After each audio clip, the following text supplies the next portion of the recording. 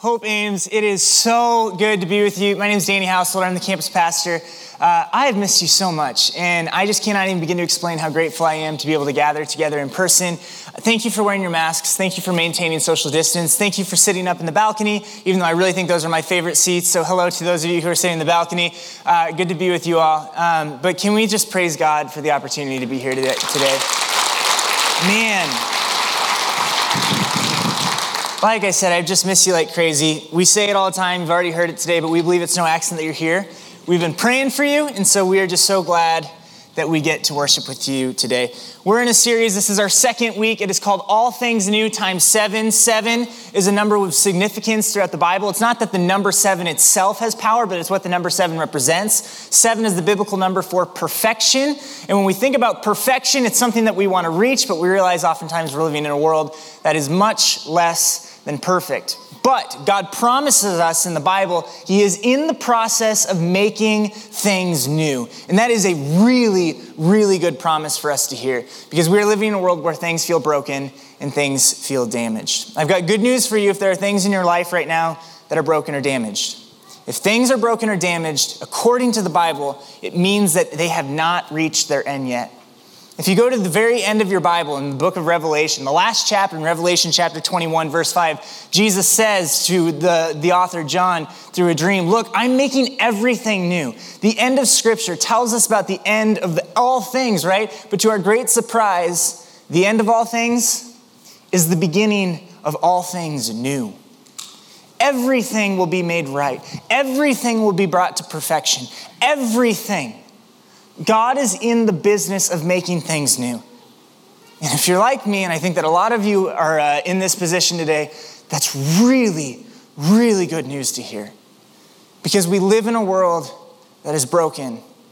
We live in a world that is damaged. We live in a world that lacks perfection. It seems like something we could only dream of. And while it is something that we dream of today, it is a reality that is coming our way because we trust in a God who promises us, I will make all things new. And we worship a God who keeps His promises. He keeps His promises. When things are broken or damaged, what do? We get desperate, don't we? For Abby and I's wedding this past summer, we got a lot of awesome gifts, and a friend of ours gave us a bedspread. And it's a really nice bedspread, and we love it. The only unfortunate thing is that it's pretty lightly colored. And so we were doing our absolute best not to get a stain on it, not to, put anything on it. And we were doing a really good job until one day I was sitting on the bed and I was writing down some notes and I had a pen in my hand. And I was starting to stand up, and as I put my hand on the bed to help myself up, the pen cap was still off. And there's just got the tiniest little dot on there. And I really love this bedspread, because it's our bedspread, but now there's a flaw to it. And maybe you wouldn't even notice it at all, but I knew it was there. You know that feeling? And so I start to think, I'm like, okay, I've got to do something to fix this. It's not just a bedspread. This is a bedspread that belongs to the person I love more than anyone in this world. I've got to fix this. So I look up a simple solution that I can try to hopefully clean this off with. I get a paper towel. I put the solution on there. I start to wipe it, and I start to scrub, and it's getting worse. It gets bigger. And now this little flaw that you wouldn't have seen with the naked eye, you can see it from across the apartment. I'm like, oh, this is horrible. I had this Lady Macbeth moment. I couldn't get the stain out. I'm like, oh, I'm so guilty. I felt so bad. Abby sees it, and she's like, what happened? I'm like, well, I'm the only other person who lives here. It's COVID. No one's coming over. And I did it. I couldn't fix it. I needed someone to be able to fix this problem. And we've got a God who comes into our world and He says, I've got a solution for the damage, for the imperfections. And there is nothing that's going to get in God's way of cleansing us, of getting that stain out that we can't get out on our own. You got stains in your life right now? Is there damages? Is there hurt in your life? I'm assuming that it's probably bigger than a little stain on a bedspread, right? It's the reality of the world that we're living in. You've got a God who's not threatened by your problems, who's not threatened by the damage, who's not threatened by the hurt or the pain. It matters to Him, but He's not threatened by it. and he would travel the universe. He would cross any issue, look it eye to eye, face it off, just to be with you. It says this in Romans chapter 8, and this really blows me away. This is a promise in Scripture. It says, "And I am convinced that nothing can ever separate us from God's love, neither death nor life, neither angels nor demons, neither our fears for today nor our worries for tomorrow. Not even the powers of hell can separate us from God's love." God would cross any pain, any hurt, any tragedy, any damage to love you. It doesn't just stop there. It continues. Romans chapter 8, verse 39, it says this, "No power in the sky above or in the earth below. Indeed, nothing in all creation will ever be able to separate us from the love of God that is revealed in Christ Jesus our Lord." It's almost aggressive, isn't it? Not in a way that's terrifying to us, not in a way that ought to hurt us, but God's love is terrifying, isn't it? It is terrifying to the things that oppose what God loves the most. The Bible promises us this: God loves you. God loves you. The thesis statement of the Bible, if you will, is John 3:16. "For God so loved the world that he gave his son." For God so loved the world that he gave his son. Maybe the verse that you don't know is John chapter 3, verse 17. Right after that, it reassures us, it promises us, Jesus did not come into this world to condemn us, to hurt us. God doesn't use his power against us. Instead, it says that Jesus came into this world to save us. God didn't come in the flesh to condemn this world. God came in the flesh to save this world. And those things, the evil that does exist, the damage, the hurt, and the pain, because of God's love for us, he is aggressive to face those things for us. You know, when you love someone, when you love something, you don't just experience love, you also make yourself vulnerable to outrage. It's kind of a strange concoction there. When you love someone, there's nothing that you wouldn't cross to show up in a doorway for that person. It was 10 years ago this week. I was having a really bad week. It's my freshman year of college. I received 2 shocking phone calls. Within 6 days of each other, 2 of my friends from high school died.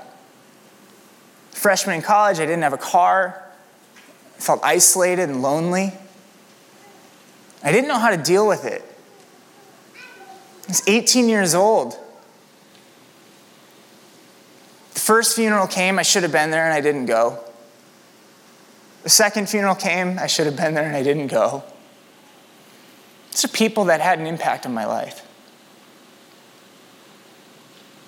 I was numbing myself because I couldn't face the pain and I couldn't face the hurt.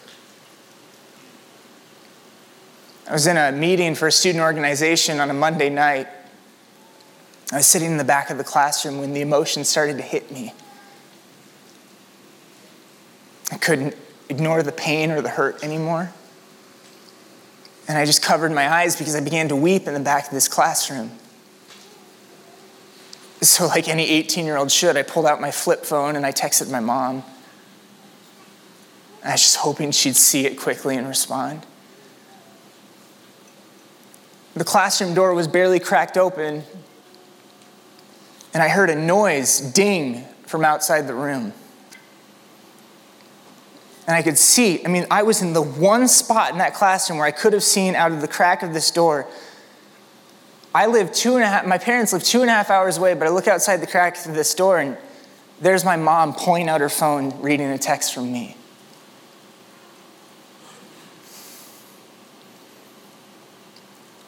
It was middle of winter. There was probably some bad weather. It was 2.5 hours away. There was no distance. There was no weather. There was no pain. There was no hurt that would threaten her away from coming to me. When you love someone, you are vulnerable to this rage against anything that would hurt the one that you love the most. And I think to myself, if my mom, as amazing as she is my imperfect mother, as amazing as she is, let me emphasize that because she'll listen to this later, as amazing as she is,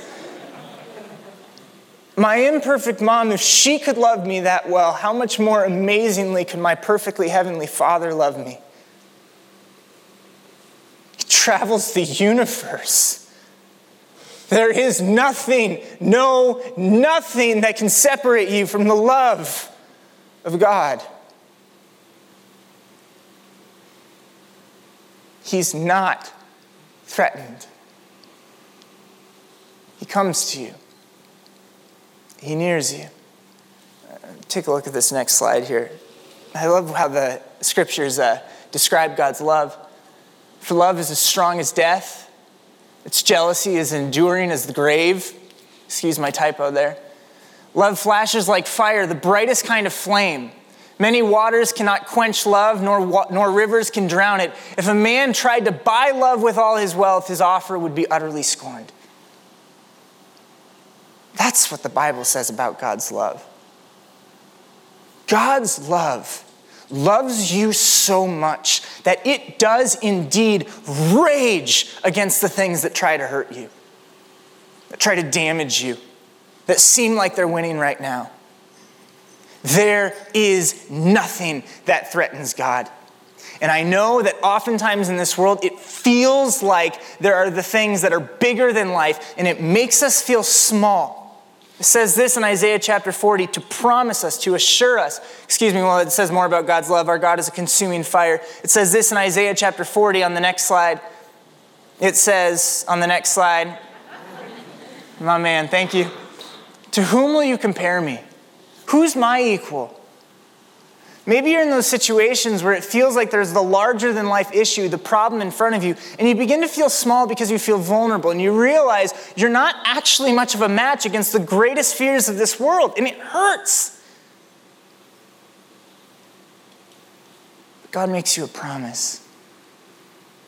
God makes you a promise. And when you ask him, God, does this even matter to you? It feels like nothing's happening. Yes, it matters to God. Yes, it matters to God. It's just that God's not threatened by those things.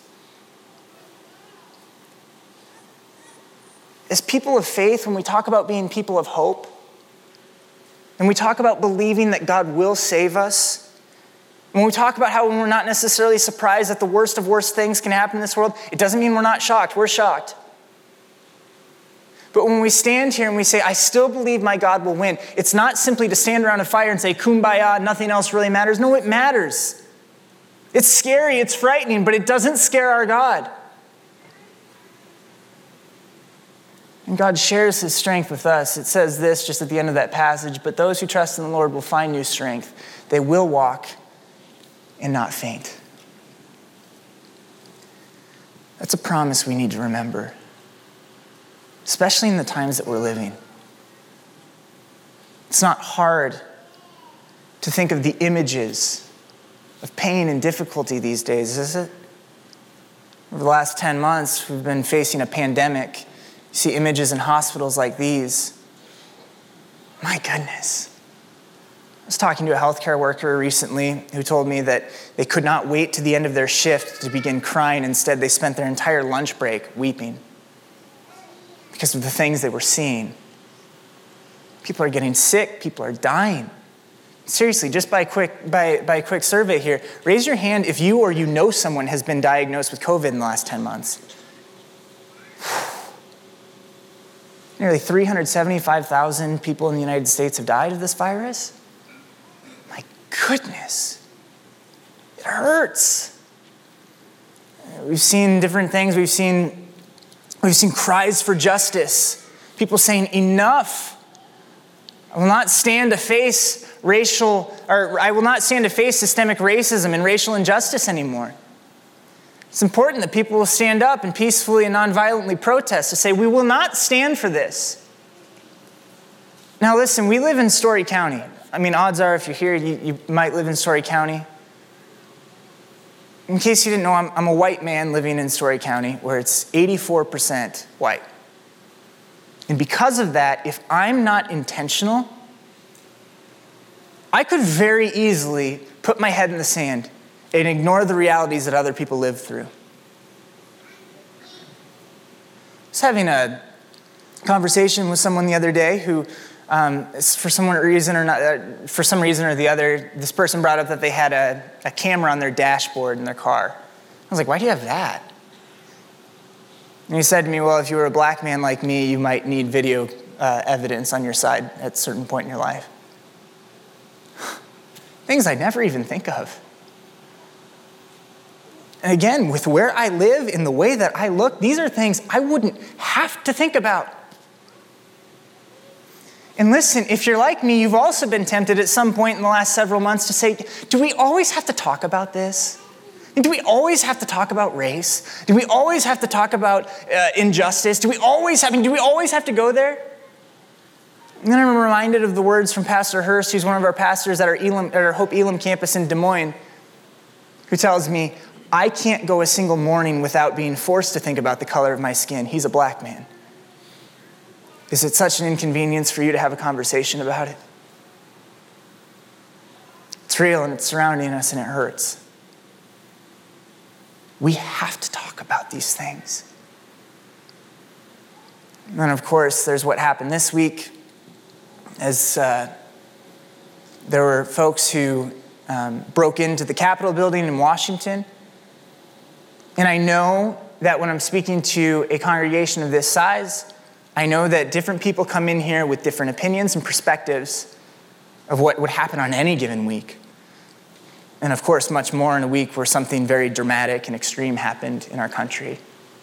Things that hit very close to home. I want you to know that if you disagree with me, it's okay. It's okay for us to have disagreements. I understand that. And if you disagree with me specifically on this certain issue, if you want to have that conversation, that's fine. But I do want to say this. I am choosing to sit with you. I am choosing to listen to you. I am choosing to have a conversation. And I am choosing to love you. Now, because we are people who are loved by God, I am also choosing to follow this compelling feeling that I have to share with you that when we see people who are breaking into a building and forcing people into hiding and into evacuation, we remember that the Bible tells us this in Galatians chapter 5. The fruit of the Holy Spirit, the fruit that the Holy Spirit produces is love, joy, peace, patience, kindness, goodness, faithfulness, gentleness, and self-control.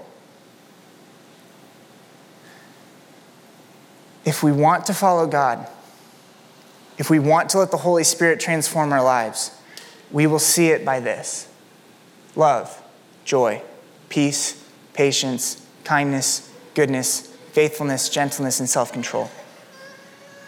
As Christians, as followers of Jesus, we do not use our power or our privilege to intimidate people or to threaten people.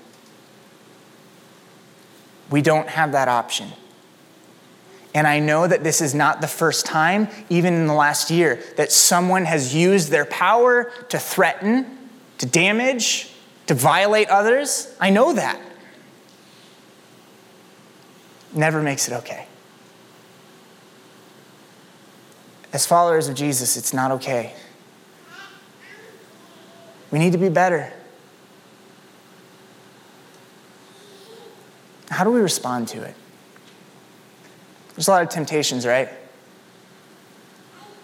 And we worship a God who promises us to cross the entire universe to face any trouble, damage, or fear that we might have just to show us his love for us.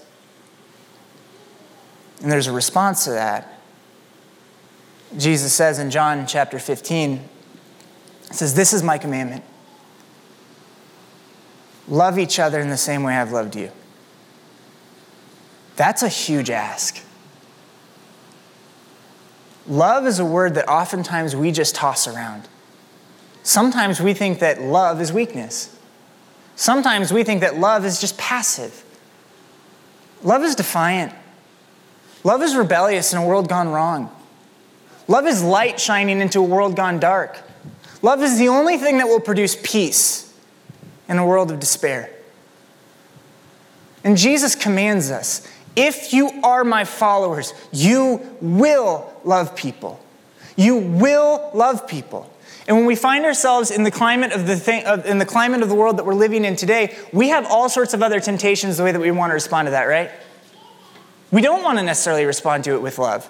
Because when we feel threatened, we put our fists up. We fight, or you flight. Choose one, right? I mean, no, love the person who's hurting me. Hang in there with the people who hate me.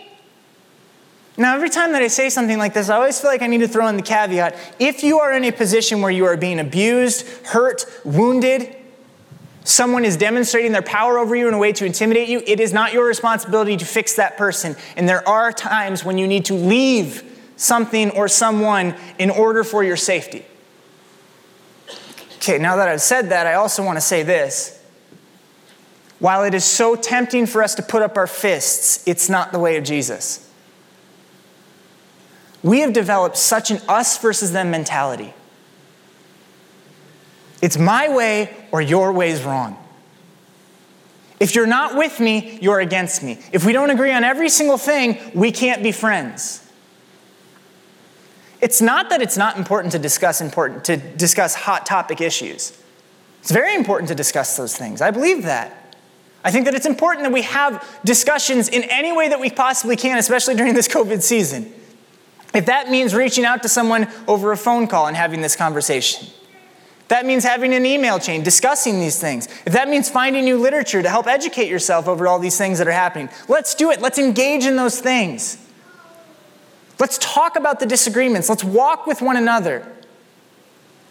But we've developed this mindset that there's an enemy and the enemy's a person. Let's just name it really plain and simple, right? We've developed this idea that, okay, on one side there's the left, and on the other side there is the right. And we think that it is us versus them, or us versus them, pick your side. And we think that there's like this tug of war, right? We've got to pull them to our side, and if we don't, we've lost. And if they start to pull us to their side, then we let go and we run. It's a nasty trick that the enemy has for us.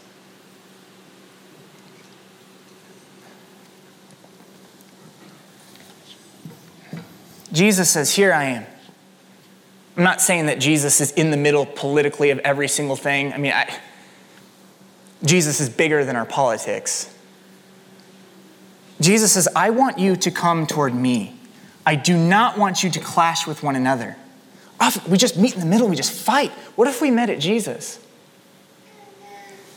The trick of the enemy, let's call it D for devil, is the devil wants us to fall into ditches.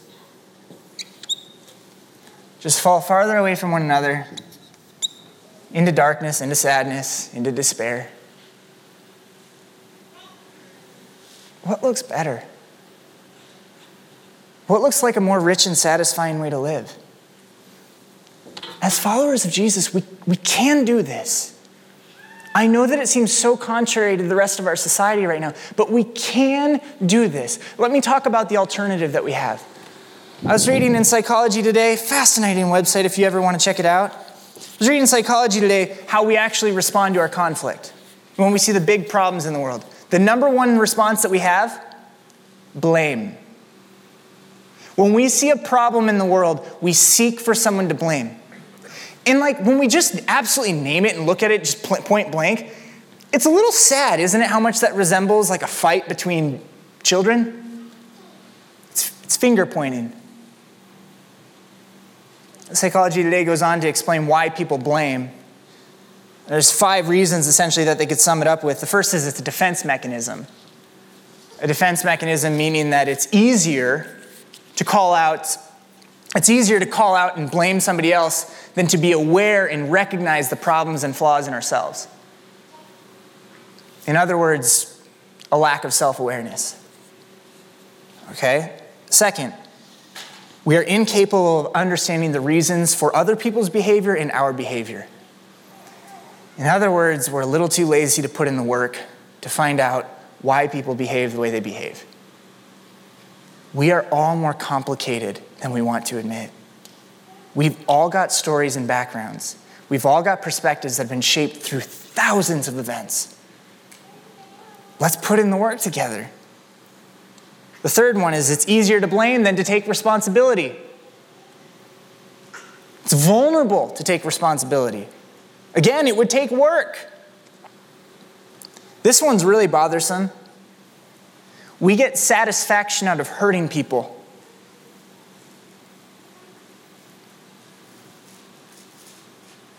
You ever heard the phrase, hurting people hurt people? I think it's true. And then the final one is people lie. As one psychologist in the article put it, everybody lies, and oftentimes we think it's easier to just get away with that than to take ownership. That list of 5, I don't want to be associated with any of that. I don't want to lack self-awareness. I don't want to be lazy. I don't want to hurt people. And I want to seek honesty. I want to be transparent. I want to be sincere. I want to be real.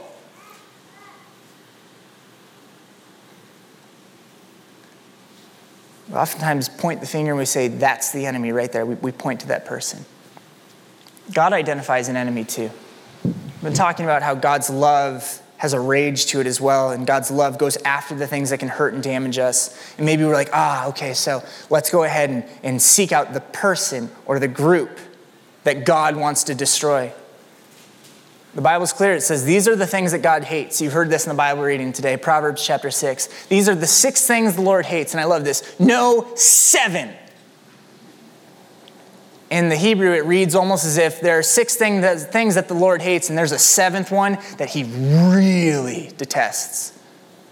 Haughty eyes, a lying tongue, hands that kill the innocent, a heart that plots evil, feet that race to do wrong, a false witness who pours out lies, and a person who sows discord in a family. To sum that up, the words on the left are the things that God hates. Pride, lies, murder, death, plot evil, piling on, deceit, and division. Oftentimes, I thought that God, hated, specific certain behaviors. The Bible points us that God's a little bit more interested about what's happening in the heart. What's happening on the surface level in our lives is just that. It is surface level. God goes deeper. God sees the heart, and he sees these things as the root of the issues that we have in our lives. We can see the 10 Commandments in the Old Testament, the original law that God lays out. And 1 through 4, the first through 4th commandment are commandments about God. And it's essentially, if you put anything else before God, your life is going to be out of order.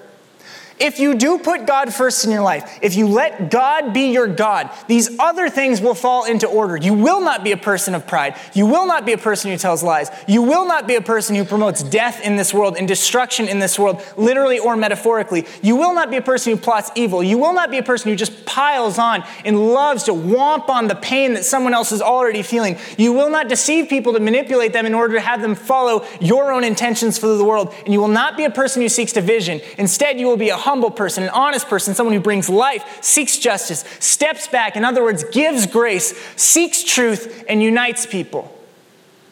1 through 4 of the first of the 10 commandments is that we are to put God first. And if God is first in the order of our lives, commandments 5 through 10, the ones that talk about our relationships with other people, it looks like this. And it's too often in our world where we're seeing these things: pride, lying, death, evil actions, piling on, the shame game. Like somebody looked kind of dumb, they looked kind of vulnerable, so that's our opportunity to look really good, so we pile on, we hit it really hard. We deceive people, we pretend like we're telling the truth.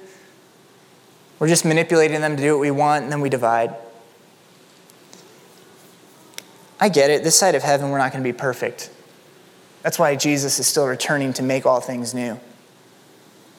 But as we follow God, we are doing everything we can. We are keeping our eyes on Jesus. And we can be a part of the body of Christ that removes these things from the world and instead points people to a better way. A better way. And we point the finger. But 1 John chapter 1 tells us this: if we say that we have no sin, we're only deceiving ourselves. Are any of us going to take responsibility? Because right now, there are two different sides that are pointing the fingers at one another. There's probably more than two different sides. I don't even know. Sometimes it seems like a 360 circle of people just pointing to the other side of the circle.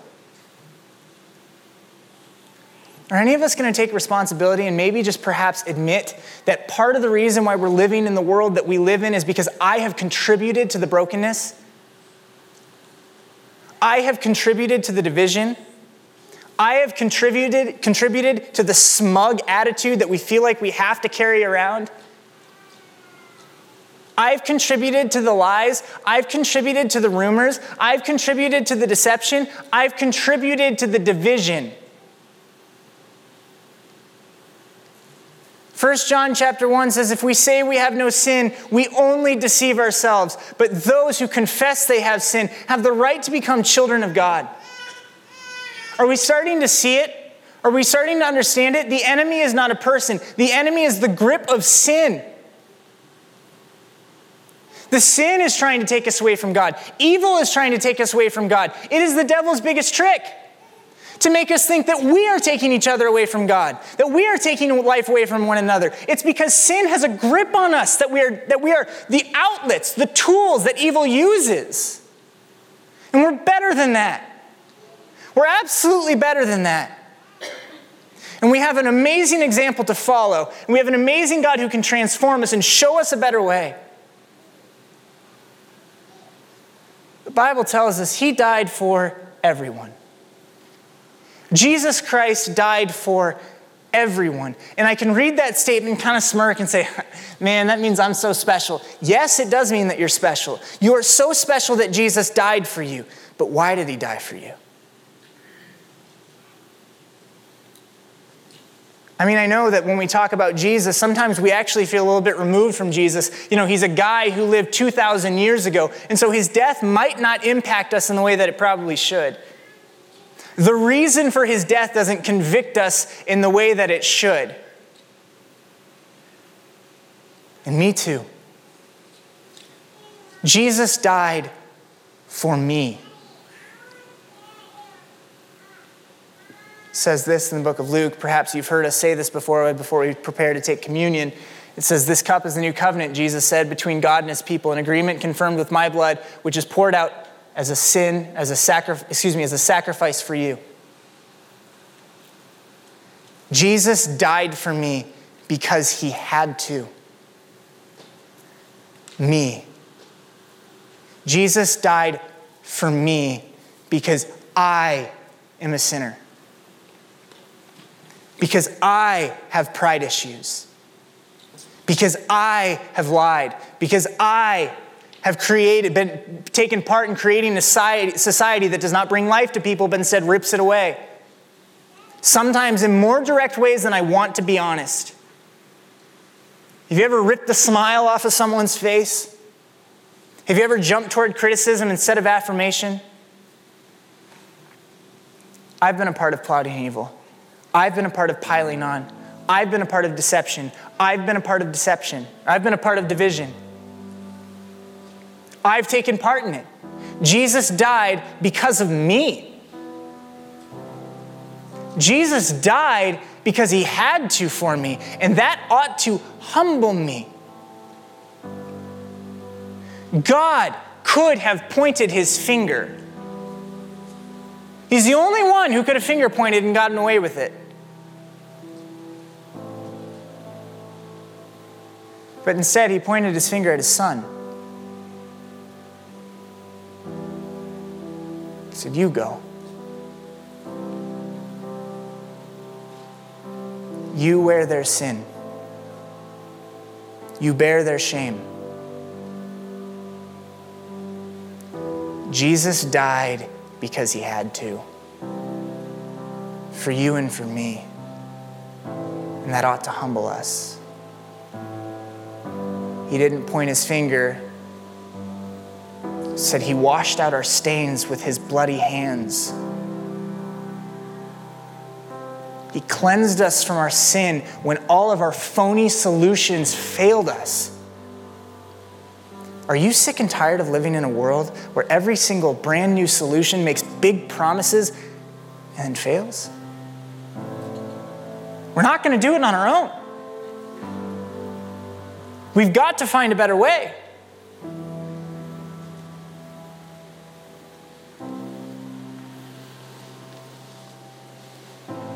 Jesus died because he had to, and that humbles me, but are you ready for the really good news? There's a prophecy about Jesus in Isaiah chapter 53. When he sees all that is accomplished by his anguish, he will be satisfied. What did he accomplish? The passage continues on to say that he accomplished by making many righteous. He sees you and he sees me. He sees us with him, and that satisfies him. That brings contentment to his soul. You, me, we are the reason why God crossed the universe, why the Word became flesh, why he dwelled among us, why he lived a perfect life, why he died a death for imperfect people, why he rose from the dead so us imperfect people could one day experience perfection. He did it for us. Jesus Christ died because he had to, and that humbles me. But Jesus Christ died and he was glad to, and that transforms me. That changes everything for all of us. Not only did Jesus have to die, Jesus willingly died. He was glad to do it. Are you scared that someone's going to reject you for loving instead of fighting? Are you scared that someone's going to call you weak for forgiving when everything around you and everything in your soul wants to punch back? You have a God who died for you.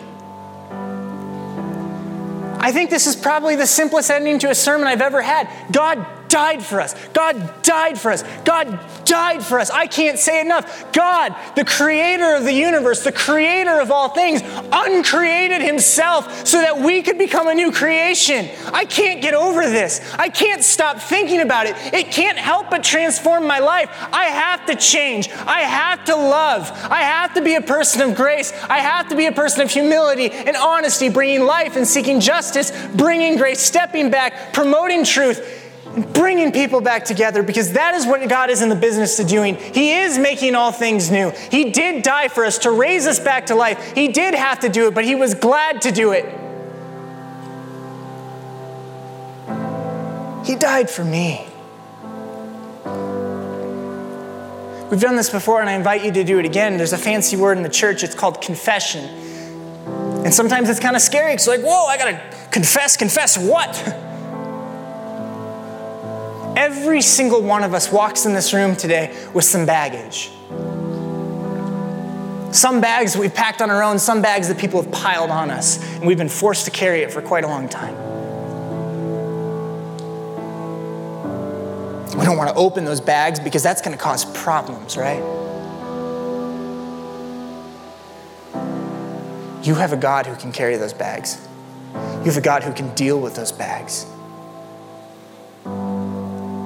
And so when we confess to God, we are simply showing up to God and saying, God, if I say I have no sin, I am only deceiving myself. But when I confess my sin, I am claiming the right that you have given to me to be your child, to receive your grace, to walk in your family. If we want to transform the world, let our hearts be transformed first. Let us come to God let us come before God this morning and be real with him about the things that we've done and about the things that we've left undone, about the ways that we've contributed to the brokenness of the world. Because we know that when God transforms our hearts, he puts us in the business of making things new. Do you want that? Are you tired of breaking things down? Do you want that? I want that.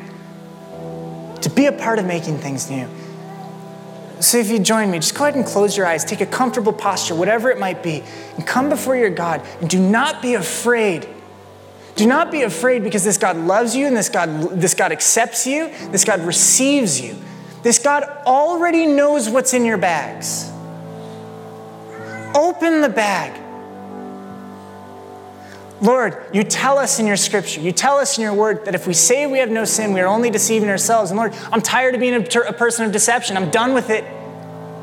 I come before you today clean. Here's what I've done, God. Here's what I've left undone. Tell him.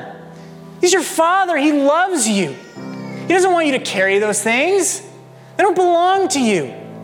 He dealt with them with his own Son on the cross. The Bible promises us when Christ died, so did our sin. And when Christ raised from the dead, the consuming God burned the sin. He burned the evil. He burned the damage down to smithereens, and we raised back to life with him. Now talk to God with that confidence, with that humility, but with that confidence as his child. Confess to him.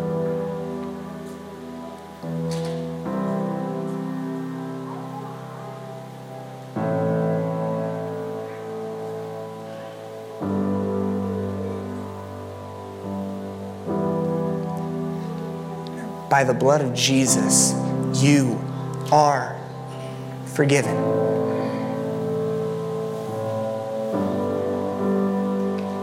You are made new.